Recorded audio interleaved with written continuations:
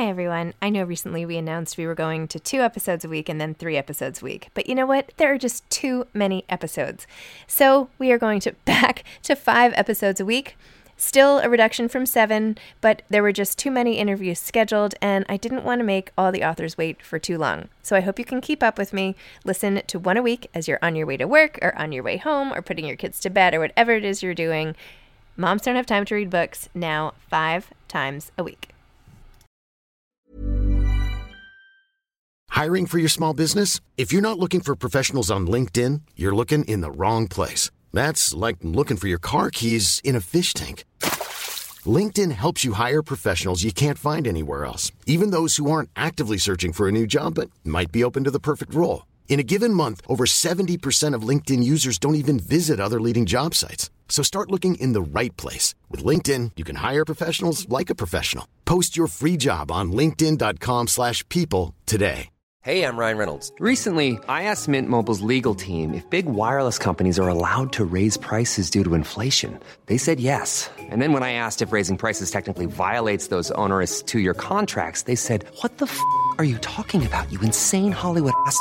So to recap, we're cutting the price of Mint Unlimited from $30 a month to just $15 a month. Give it a try at mintmobile.com/switch. $45 up front for 3 months plus taxes and fees. Promo rate for new customers for limited time. Unlimited more than 40 gigabytes per month. Slows full terms at mintmobile.com. Hey, it's Ryan Reynolds, and I'm here with Keith, co-star of my upcoming film, If, only in theaters May 17th. Do you want to tell people the big news? All right, I'll do it. Sign up now and you'll get unlimited for $15 a month and 6 months of Paramount Plus Essential Plan on us. mintmobile.com/switch. Upfront payment of $45 equivalent to $15 per month. Unlimited over 40 gigabytes per month. Face lower speeds. Videos at 480p. Active Mint customers by 531.24 get 6 months of Paramount Plus Essential Plan. Auto renews after 6 months. Offer ends May 31st, 2024. Separate Paramount Plus registration required. Terms and conditions apply if rated PG. Hi, this is Zibby Owens, and you're listening to the award-winning podcast, Moms Don't Have Time to Read Books. And speaking of books, I have 2 of my own books coming out this spring and summer. Princess Charming is a picture book, which debuts on April 19th, and Bookends, a memoir of love, loss, and literature, comes out on July 1st, and it is truly a labor of love. I hope you'll pre-order, order, and join me on tour as I go across the country. You can find out more at zibbyowens.com or bookendsmemoir.com. And you can follow me on Instagram at zibbyowens because I always post about everything. Enjoy the show. Hi, everyone. I need your help. If you love this podcast, you will love my children's book. It's called Princess Charming, and I am really trying to drum up pre-order sales. You might not know this, but before a book comes out is actually a really important time for the whole book's trajectory. So please pre-order Princess Charming, which comes out April 19th today. Just stop what you're doing and go do that, please. When it arrives on April 19th, you can give it to a loved one in your life, a niece, a grandchild, a child, a student, a kid walking by on the street, anybody. But if you could do this, here is my offer. If you email me your receipt showing me that you bought the book online somewhere and pre-ordered it, email info@zibbyowens.com. That's info@zibbyowens.com. And I will pick 10 people to do a special giveaway project award to from my new Bonfire merch store, which you should also check out, which is the Zibby Owens Media Bonfire store, where you can get all sorts of cool t-shirts and tote bags and author sayings and all sorts of great stuff. So what did I say? 10 of you are going to get a special care package of your choice from the Bonfire store, and I will pick at random from all of you who pre-order the book. So if that wasn't clear, go pre-order Princess Charming. Again, it's called Princess Charming. It's my debut picture book. It's really cute and great, and it's illustrated by Holly Haddam. And then after you get the receipt, screenshot it or forward it to me at info@zibbyowens.com, and you will be entered to win one of 10 exciting care packages.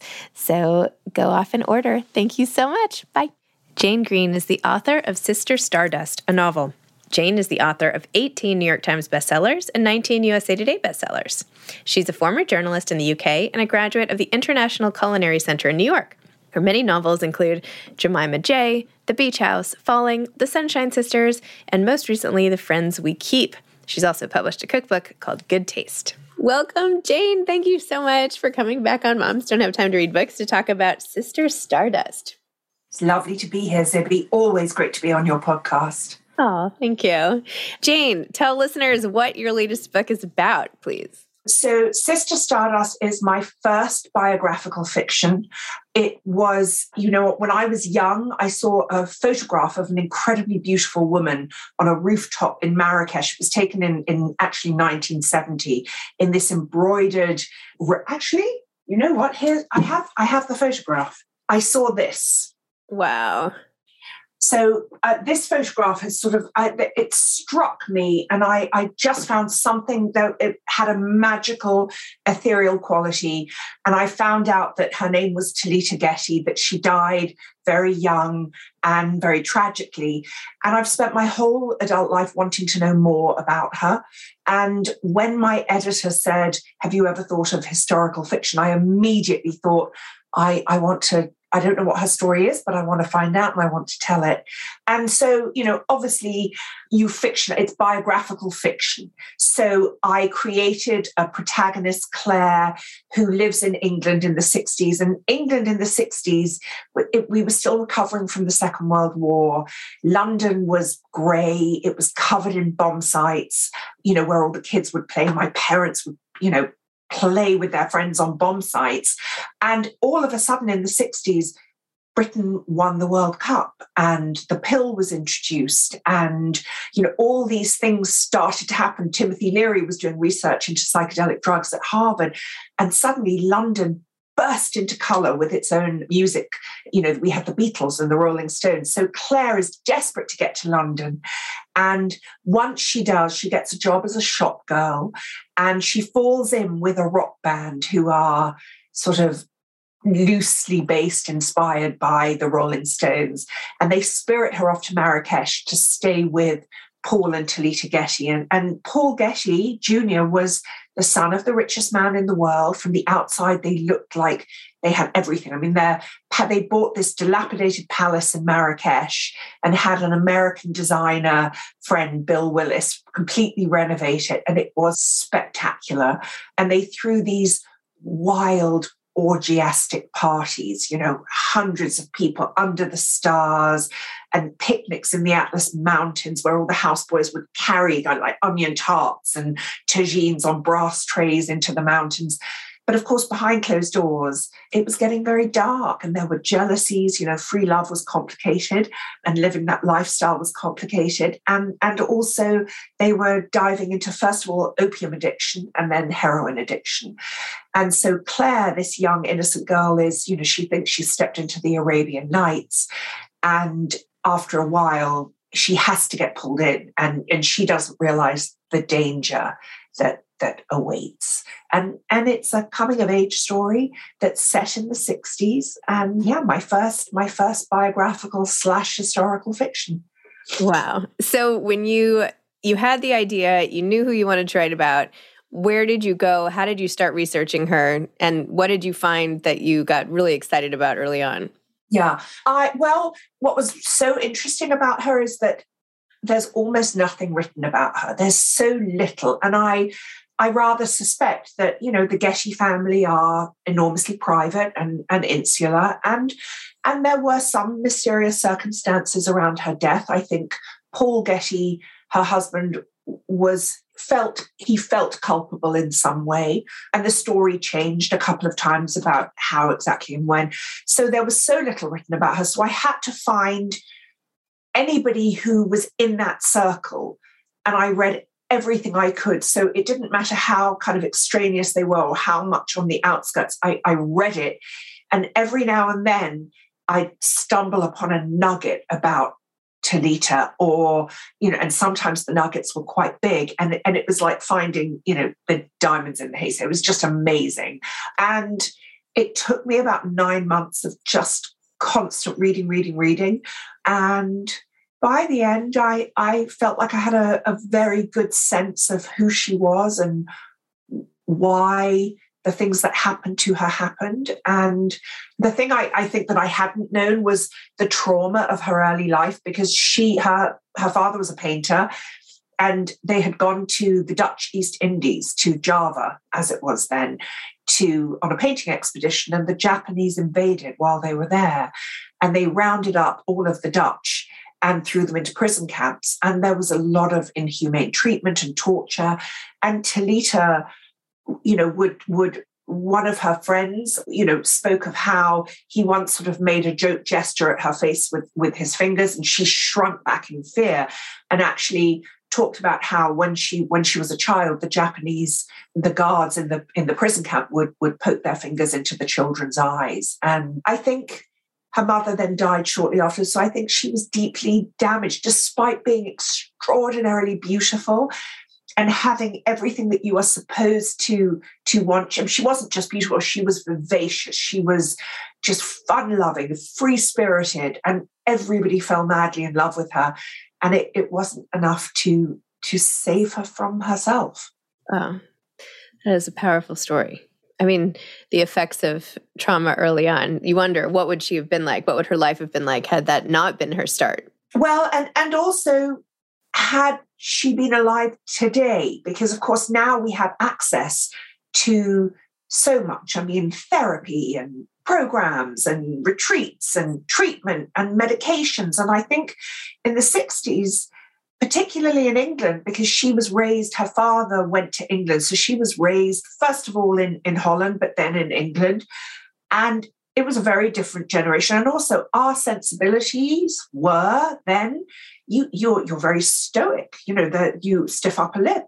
And there's a reason why the British colonized the world. It was because the soldiers, the boys were sent off to boarding school at 6, and there was very little love and nurturing. Now, I do think Talita had that from her stepmother. I think they had a very good relationship, and her father.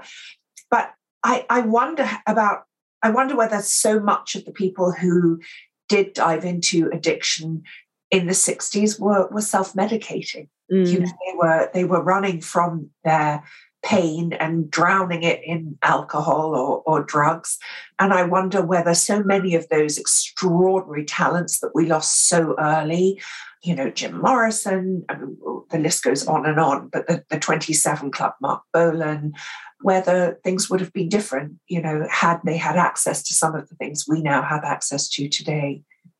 Who do you think Talita would be today? Like, who is she most comparable to in the celebrity world these days? Even at her peak before the damage, is there anybody that kind of resonates in that way? I think Kate Moss, actually. I think Kate Moss is, I always think, because the other sort of huge inspiration for the book, although I didn't realize it when I started writing about it, I didn't realize how much the Rolling Stones were linked to Morocco in the 60s. And Morocco was really an enormous retreat from them. Whenever things sort of blew up in London and whenever drugs were found or there was a drugs bust, the Rolling Stones would head out to Morocco.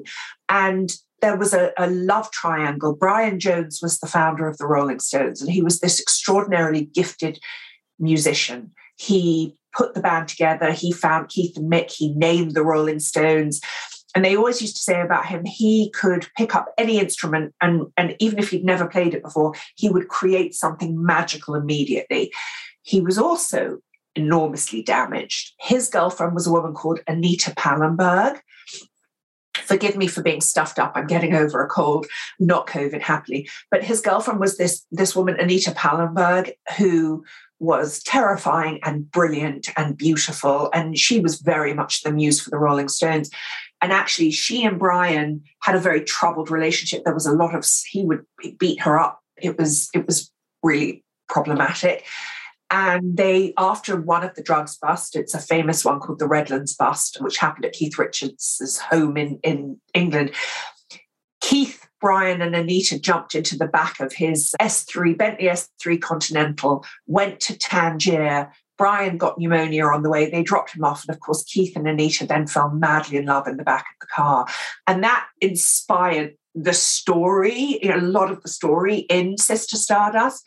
But Anita Pallenberg was great friends with Kate Moss, even as an older woman. And I think that Kate Moss has that kind of I don't know, almost a magical quality. She's a hard partier. And, friends of mine have worked with her on shoots, and they always said it didn't matter how hard she partied. Once the camera was on, she was just magic. And I think she is probably the one today that I think is most like the women of that era. Interesting. I love it. You have a whole nother piece of this book, which is Claire and Claire's story and the loss of her mother and her father and her stepmother, and also her relationship to her own body and how she tries to come to terms with that. And it's almost the impetus for her leaving home is sort of sneaking food and all of that. And you have some really interesting lines about her relationship with food. So I was going to just read, if that's okay, just like a couple of quick lines. This is towards the beginning, but it's about Claire and her body. She said, "I tried to fight it. I tried to bury myself in a book, but the words swam on the page. I could taste the chocolate, feel the chocolate, and I couldn't think about anything else. I raced downstairs, grabbed the 10X, and took them up to my bedroom, guilt, fear, and excitement making my heart pound." And then you say, "For those few minutes of eating, I felt absolutely nothing. I didn't understand then that I was using food as a drug, numbing myself from pain, that no amount of numbness would stave off the crushing guilt and shame that would sweep over me the minute I finished eating, the minute that chocolate was all gone. I knew I had to finish them." And then later, you say, "Oh, what misery, I think now, looking back at young me. I was perfect just as I was. Why did we think that being thin was the answer to everything? How did we buy into such a ridiculous thing?" Okay, so tell me about this piece of the story. Well, I've written about, I suppose, I can't say it's all women's relationship with food, and I am enormously gratified to see my daughter and her friends having a very, very different relationship to their bodies and to their food. So a lot of it is about timing, is about growing up in the, I was born in 1968. It was about growing up in the 70s and also growing up in a family where beauty and thinness was celebrated. There wasn't really an option. And I was clearly neither of those things. And so I grew up feeling like I was just a disappointment and inadequate in every way. And so that has fueled a lot of my books. I mean, from my first book that was published in the States, Jemima J, to I didn't think I'd be writing about it again now, but I realized the culture of that time was extreme skinniness. Twiggy was who everybody aspired to be, and she had the figure of a boy. And so the pressure on women was enormous. So I decided that Claire would be somebody who had to go through some of that journey. And actually, look, she does it in that time. You needed to be a certain way to have an odd, or I don't know that you needed to, because there were people who didn't, but it made life easier then. And I'm so happy that it's not that way anymore. I'm so relieved for my children and the younger generation. But I certainly felt it, and I wanted to put that in the book because that was all sort of part of her journey. And the truth is, it doesn't really make much of a difference, as though, my weight has fluctuated my entire life. Sometimes I'm bigger, sometimes I'm smaller. Do I feel different when I'm thinner? Well, I get to wear whatever I want. I love kind of being able to wear smaller, tighter clothes, but I'm also turning 54 this year, and I'm really happy in a caftan or a poncho. It's also menopause. I mean, I wish I was that. I probably have to start doing some exercise now because I'm really, really bad at it. But, menopause sort of turns your whole life upside down. And I think that I'm too busy to fight it by doing 3 hours of exercise a day. It's just, that's never going to happen. I do walk. I could probably walk more. But it's the things that have made me stop and think, and there are so many situations that have come up again and again in my life, and they always find their way into my books. Interesting. I mean, I'm glad to hear that about your daughters. I don't feel like it's totally gone, though. I mean, I do feel that, at least from my vantage point, or maybe not just my kids, but social media and all that. I mean, I do feel there's a lot of pressure still. And with COVID, there's been a rise in eating disorders in young girls with Instagram and all of that. So I hope that what you're saying is the case. as we move forward, but I'm not sure it's completely gone. So I don't know that I agree with that. I also think there's a socioeconomic factor in that when you live in a big city like New York or like LA, you have these girls who have a tremendous amount of pressure, and I think a lot of it is actually for them the pressure of living up to their parents' standards, of going to schools that are intensely competitive, of the fear that they are not good enough. And so, again, I mean, I was eating disordered because of that reason. And so I think in towns that have that kind of pressure, absolutely, the girls are still very much under it. And I know, I mean, I can count, I mean, I know a number of families right now whose daughters are struggling really hard with eating disorders. And I live in Westport, Connecticut. I mean, of course that's going to happen. You go to somewhere like Austin, Texas, where my daughter is at university, that's not the case. And actually all sizes are celebrated. And I am seeing that more and more on Instagram with younger people, not perhaps in the cities. I think the pressure is still very much on. So it's time for me to take a trip to Austin, Texas. Yeah. I once did a keynote. It was somewhere in the Midwest. I don't even remember where it was, but it was like somewhere like Ohio, and I wasn't feeling very good about myself. I was definitely on the bigger side, and afterwards, there were a lot of men. It was a tech thing, and there were a lot of men in the audience. And afterwards, the organizer was like, "Oh, they were all saying, how pretty you are," and I was like, "Oh my God!" I felt so good. I was like, "I want to move here," because I was feeling so awful about myself, and I was getting this validation. But that's also food for thought, that it's cultural as well. That's true. I know we think that where we are, sometimes these are the only people, these are the only views, but there's a whole world out there. And so for any people who need the consolation of that, it's very true. Ready to pop the question? The jewelers at BlueNile.com have got sparkle down to a science with beautiful lab-grown diamonds worthy of your most brilliant moments. Their lab-grown diamonds are independently graded and guaranteed identical to natural diamonds, and they're ready to ship to your door. Go to BlueNile.com and use promo code LISTEN to get $50 off your purchase of $500 or more. That's code LISTEN at BlueNile.com for $50 off. BlueNile.com, code LISTEN. Mom deserves the best, and there's no better place to shop for Mother's Day than Whole Foods Market. They're your destination for unbeatable savings, from premium gifts to show-stopping flowers and irresistible desserts. Start by saving 33% with Prime on all body care and candles. Then get a 15-stem bunch of tulips for just $9.99 each with Prime. Round out Mom's menu with festive rosé, irresistible berry chantilly cake, and more special treats. Come celebrate Mother's Day at Whole Foods Market.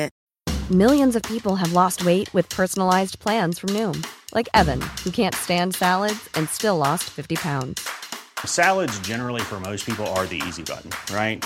For me, that wasn't an option. I never really was a salad guy. That's just not who I am. But Noom worked for me. Get your personalized plan today at Noom.com. Real Noom user compensated to provide their story. In 4 weeks, the typical Noom user can expect to lose 1 to 2 pounds per week. Individual results may vary.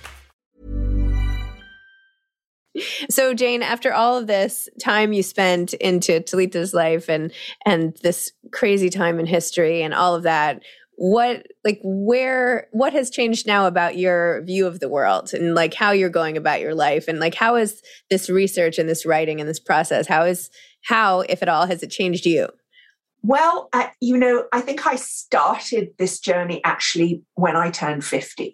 And in fact, my birthday party was a 70s Moroccan or 60s Moroccan birthday party. And it was, I think as I turned 50, I just thought, who the hell am I?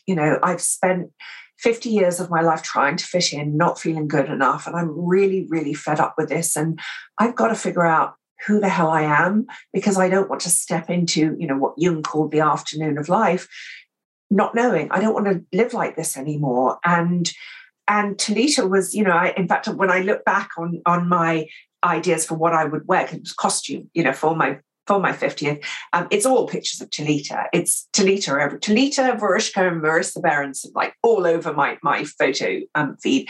so I think it started then. And I think sort of diving into her world, I think I have a freedom that I didn't have before. I think I was so frightened that people would see that I wasn't good enough, that I was always quite stiff and was very rarely able to relax. And I think that I am much more relaxed. I definitely drink much more. I definitely I definitely do drugs more than I used to, sometimes a little bit too much. So the influence is, I'm very aware of the bad things that can happen. And the problem is I'm a lightweight, actually. That's the real problem. The problem is I don't, it's not even that I do too much, it's that I can't handle it. And so, what for everybody else is totally fine, for me just wipes me out. The number of times it's like, oh, I have a migraine, you have to take me home. But I think there is a freedom. I'm having fun. I'm having more fun in my 50s than I have ever had before in my life. And it's also, I think I'm very aware now that I'm not somebody who fits in, and that's fine. In fact, I love it. I wouldn't want to be somebody who fits in. It started with the pink hair, and I think that was my kind of experimentation of trying to figure out who I am. And now I realize, I am whoever I feel like on that day. But it's sifted out the wrong people. And also, I think being authentically me has attracted the right people. So I'm in a really good place. That's amazing. I love that. It's inspiring and awesome. And there's so much, I feel like there's so much fear about getting older and this and that. And there's not enough like, hey, you know what? It gets better. It gets amazing. I mean, it really does. Because you stop. I still care a little bit.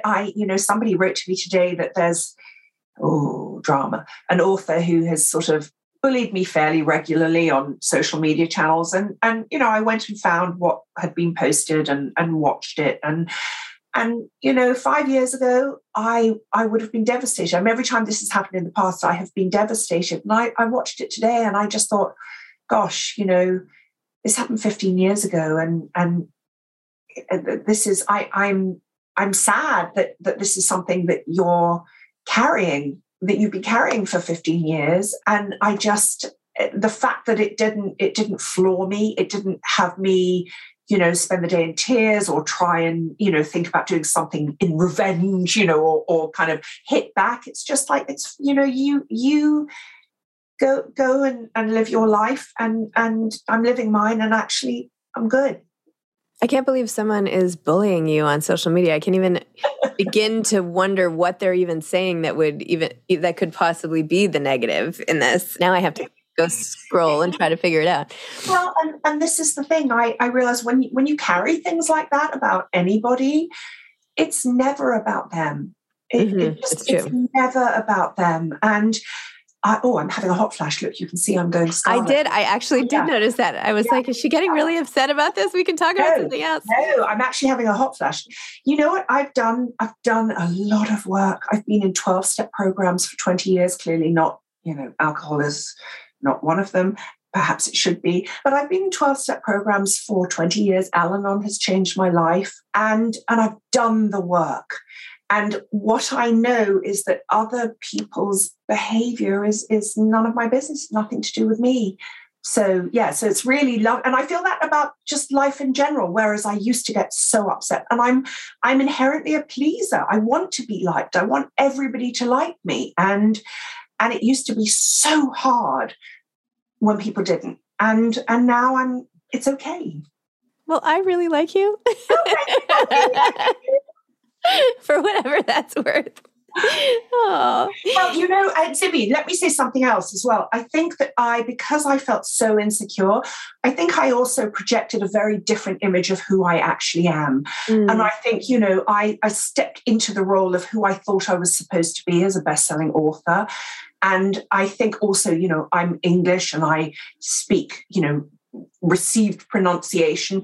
And I think that can be intimidating. And I think people often assume that I'm quite grand, or, they project things onto me that actually aren't me at all. And the thing is, today, this really is me. But, 15 years ago, I do understand how I came across.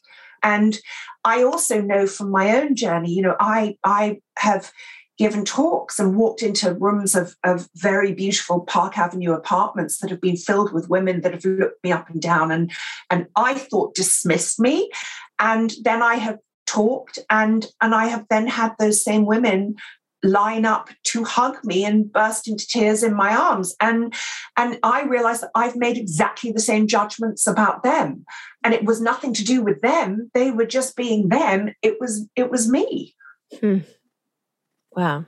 Yeah. Have you thought about writing a book about this type of thing? Like that's not fiction, that's about this, like, because that would be really powerful, I think. Yes. This is something that my agent has been wanting me to do. It's sort of, I'm not quite sure what it would be, and he said, don't even worry about what it should be. I mean, whether it's kind of memoir or because I'm so nervous about memoir because, nervous about writing about my family and my growing up. I've done it a little bit. And, my first book actually, where I did write a little bit about my childhood and, my mother stopped talking to me for a while and then eventually sort of phoned up and apologized for my childhood. But, and I also recognized my parents did the best they could with the tools they had, which were none. Nobody had tools in those days. So, but I'm nervous about it. But he said, just stream of consciousness. And I do realize that every time I post something on Instagram or Facebook about this and about, the word authenticity, it's like, it's hard for me because it's just become so ubiquitous now. But I think just we're living in a society that is so judgmental, and particularly on Instagram, we make so many assumptions, and I'm guilty of it. When in my old house, whenever I posted pictures of my beautiful kitchen, I'd slide the 3 ceiling high piles of crap, 6 feet off to the side. So the kitchen looked amazing. We all portray our lives as beautiful, and we don't show the messy and the difficult and the hard. Now, sometimes we can't because we're just trying to get through the day and we're just trying to get through it until we can talk about it. But I think there is something in this, and I think I think I'm getting ready to start writing about it. Maybe. Well, if you want to open invitation to publish this with Zibby Books, if you want to do this memoir with us, I mean, honestly, this is exactly the type of story, and I'm sure people would be clamoring for your memoir, but this is what we want, showing the mess, showing the real, because all this hiding, it doesn't help anybody, right? It doesn't help people get through. The clean kitchens are not making anybody feel good. Yeah. I mean, there's something to aspiration, like, oh, I would love... your house, I completely fell in love with, as you know, on Instagram, that I was like, I'm going to drive up and buy this house. Kidding. So I think the key is, because you're right, I love looking at pictures of gorgeous homes. I was staying at my brother's. You've met my brother, Charlie. I was staying at Charlie's a couple of weeks ago. And 3 weeks prior, he'd said to me, oh, Jane, I'm showing the house. He's selling his house. I'm showing the house. So just to let you know. I went, oh, yeah, I'm really good at showing houses. And then, of course, it went out of my head. And so I'm lying in bed in my pajamas, messing around on my computer. Doorbell rings. Some couple is there to see the house. And then an estate agent is there. And he went, oh, sorry, we're a bit early. I went, well, give me 10 minutes. And so the kids' toys were all over, so I shoved them under pillows, but I hadn't gone upstairs. So the 2 sets of people came in to see the house. And it wasn't until they'd gone that I realized there was dog poo all over the garden. The beds were unmade. There were clothes all over the floor in the kids' rooms. And I was like, Charlie, you can't show a house like this. A list of everything he needed to do. And there is something for me about seeing, I want to buy into the aspirational lifestyle, but I also want the realness, and I'm happy to have it side by side. So I think I'm still posting pictures of my house, my teeny tiny little cottage looking gorgeous, and I'm talking about very real things. And sometimes often in stories you'll see me with no makeup on, looking pretty frightening. Well, you have an amazing Instagram. It's like completely entertaining, and you never know what you're going to get. I love it. It's true entertainment channels. It's amazing. What's your next book that's scheduled to come out?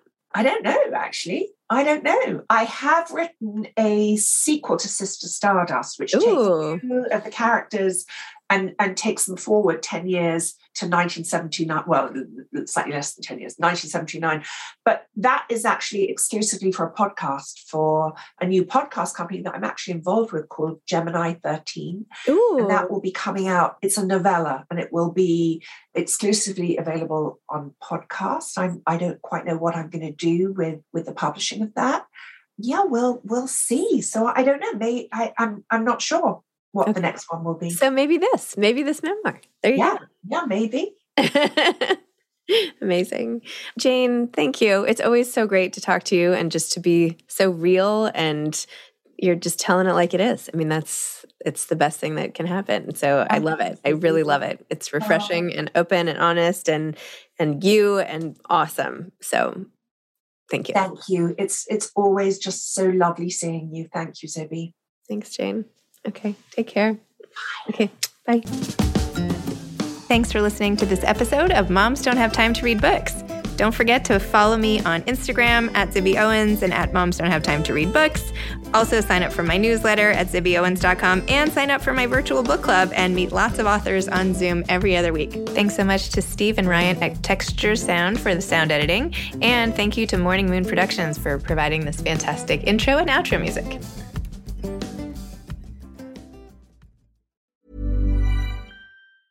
Mom deserves the best, and there's no better place to shop for Mother's Day than Whole Foods Market. They're your destination for unbeatable savings, from premium gifts to show-stopping flowers and irresistible desserts. Start by saving 33% with Prime on all body care and candles. Then get a 15-stem bunch of tulips for just $9.99 each with Prime. Round out Mom's menu with festive rosé, irresistible berry chantilly cake, and more special treats. Come celebrate Mother's Day at Whole Foods Market. Imagine the softest sheets you've ever felt. Now imagine them getting even softer over time. That's what you'll feel with Boll & Branch's organic cotton sheets. In a recent customer survey, 96% replied that Boll & Branch sheets get softer with every wash. Start getting your best night's sleep in these sheets that get softer and softer for years to come. Try their sheets with a 30-night guarantee. Plus, get 15% off your first order at bollandbranch.com. Code BUTTERY. Exclusions apply. See site for details. Even when we're on a budget, we still deserve nice things. Quince is a place to scoop up stunning high-end goods for 50 to 80% less than similar brands. They have buttery soft cashmere sweaters starting at $50, luxurious Italian leather bags, and so much more. Plus, Quince only works with factories that use safe, ethical, and responsible manufacturing. Get the high-end goods you'll love without the high price tag with Quince. Go to quince.com/style for free shipping and 365-day returns.